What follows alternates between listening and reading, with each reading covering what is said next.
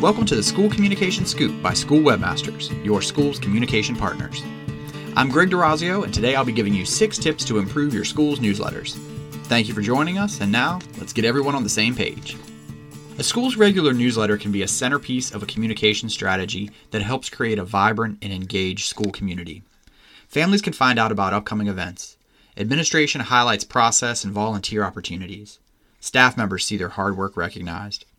The goal of the newsletter is to collect a variety of great and relevant content and then use it to create a readership experience that connects stakeholders to your school community.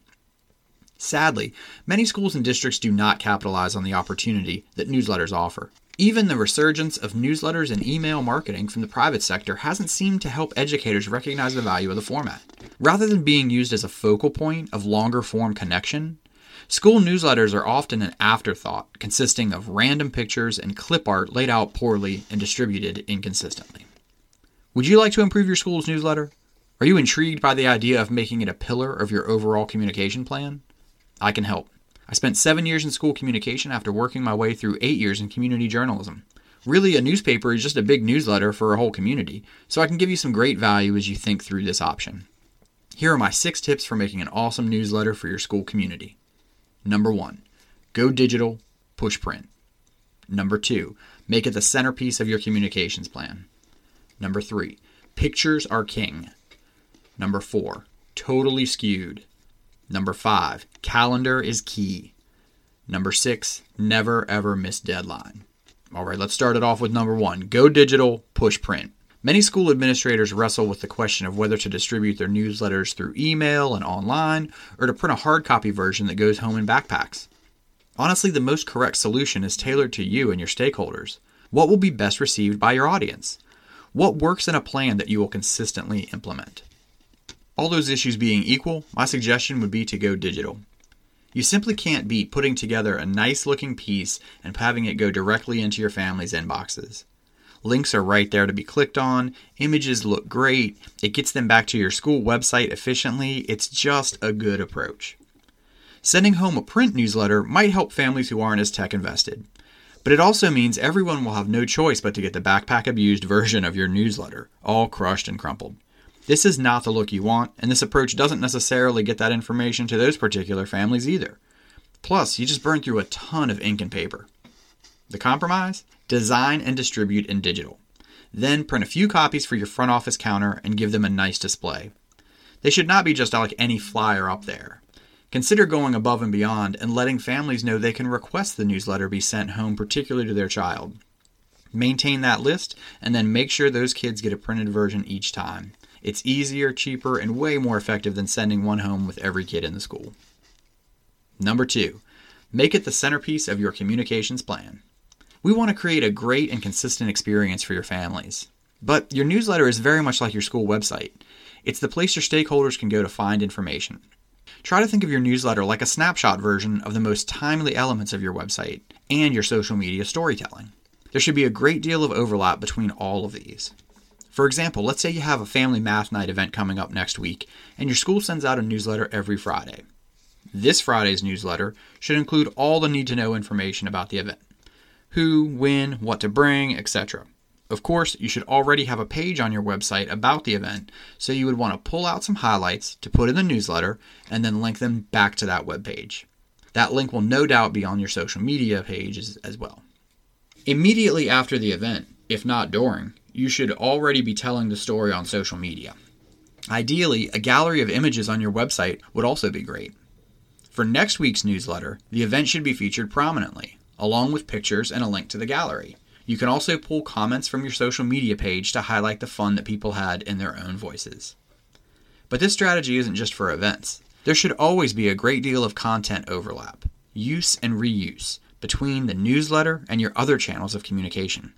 The newsletter can bring together different channels into one package space to create that readership experience. That regular and defined communication piece, with some nice production value added in, is an infinitely better way to build authentic engagement than one-off tweets when you have the time and inclination.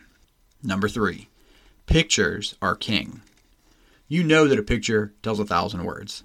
So why would you ever put out a newsletter with no images from your school? Stakeholders want to see your spaces, your cool instructional activities, your team members, and especially the kids in your newsletter. That's what community is. Community is definitely not horrible clip art, ever. If you use those horrible clip art pieces, I will find you and I will be big mad at you. Stock photos can have a place in your newsletter effort, but steer clear of face shots and only use detail shots to add visual appeal. One final note, do not blame your lack of pictures on do not publish restrictions. Are there students in your school whose images you cannot publish? Yes, probably. Guess who keeps a record of those students? You do. Figure out who's fair game and who isn't, get some pictures together, and get them in your next newsletter. Number 4, totally skewed. You need pictures, not distorted images. Skewing a picture is incredibly painful to see, and it reflects very poorly on your presentation skills, the same ones you evaluate your students on. Don't know what I'm talking about? Okay, here's some Design 101 for you. When you add a picture, sometimes you need to change its size. There is a way to do this that keeps the picture proportional. What you cannot do is drag the corners around willy-nilly until you make it fit by making faces long and distorted. Have you done it before? That's okay. Now you know that skewing pictures is not okay anymore. To learn how to avoid it, find some helpful tutorials in your design program or do a basic Google search. Number 5, calendar is key. Arguably the most critical part of the newsletter is the calendar. If you were only going to put one thing in the newsletter, the calendar would be it. Just in case you were wondering, your principal's message is nowhere near as important. Dates for events must be accurate. Anything that includes a change to the typical schedule, showing up in the evenings, bringing something to school, dressing some kind of goofy way or whatever, all that's got to be on there. Do not leave out anything major or any extra asks. Cross-check all of your school's various calendars to make sure you haven't missed anything. To help prevent issues, be sure to add a link to your school's website calendar page. Always add a message with that link, something like, for the most up-to-date calendar and event listings, you can always visit the calendar on our school's website at... We need to get this right because this calendar is a critical piece of a family's planning for the next week or month. They can take a few concentrated moments with your calendar and the family calendar to sync up activities and schedules. It's a primary use of your newsletter, and in many ways, it's the core of the experience. This gets everyone aligned. It starts with the calendar and carries over into engagement. Number 6, never ever miss a deadline. Your newsletter will probably never truly be done, at least not the way you envisioned it. You will have elements you planned on having that didn't come to fruition, pictures that didn't fit, and write-ups that never came. Publish it anyway. When you get to the deadline, do your best to make things as comprehensive as possible, starting with the calendar, of course, and then ship it. Why send out less than your best? You need to respect your families and their need to have a reliable and consistent messaging piece. It's actually worse to miss the deadline than it is to put out a product that's a bit rough around the edges. Total train wrecks not included. That said, if you do distribute one edition of a lower quality newsletter, you need to review your process after the fact and ensure that you have those issues resolved for the next publication date. All right, let's bring it all together. It's a simple thing, but a newsletter is a powerful communication piece. It funnels a wide range of content into one space, adds some production value, and is distributed consistently to create a reader experience that aligns your community with your mission. Much of the content should already be created, but it does take some extra time to put together. Consider that effort an investment in family engagement and elevating your school's reputation. Thanks so much for joining us for this podcast episode of the School Communication Scoop. We hope you'll check us out again soon for some of our other informative podcasts. This is Greg at School Webmasters. Until next time.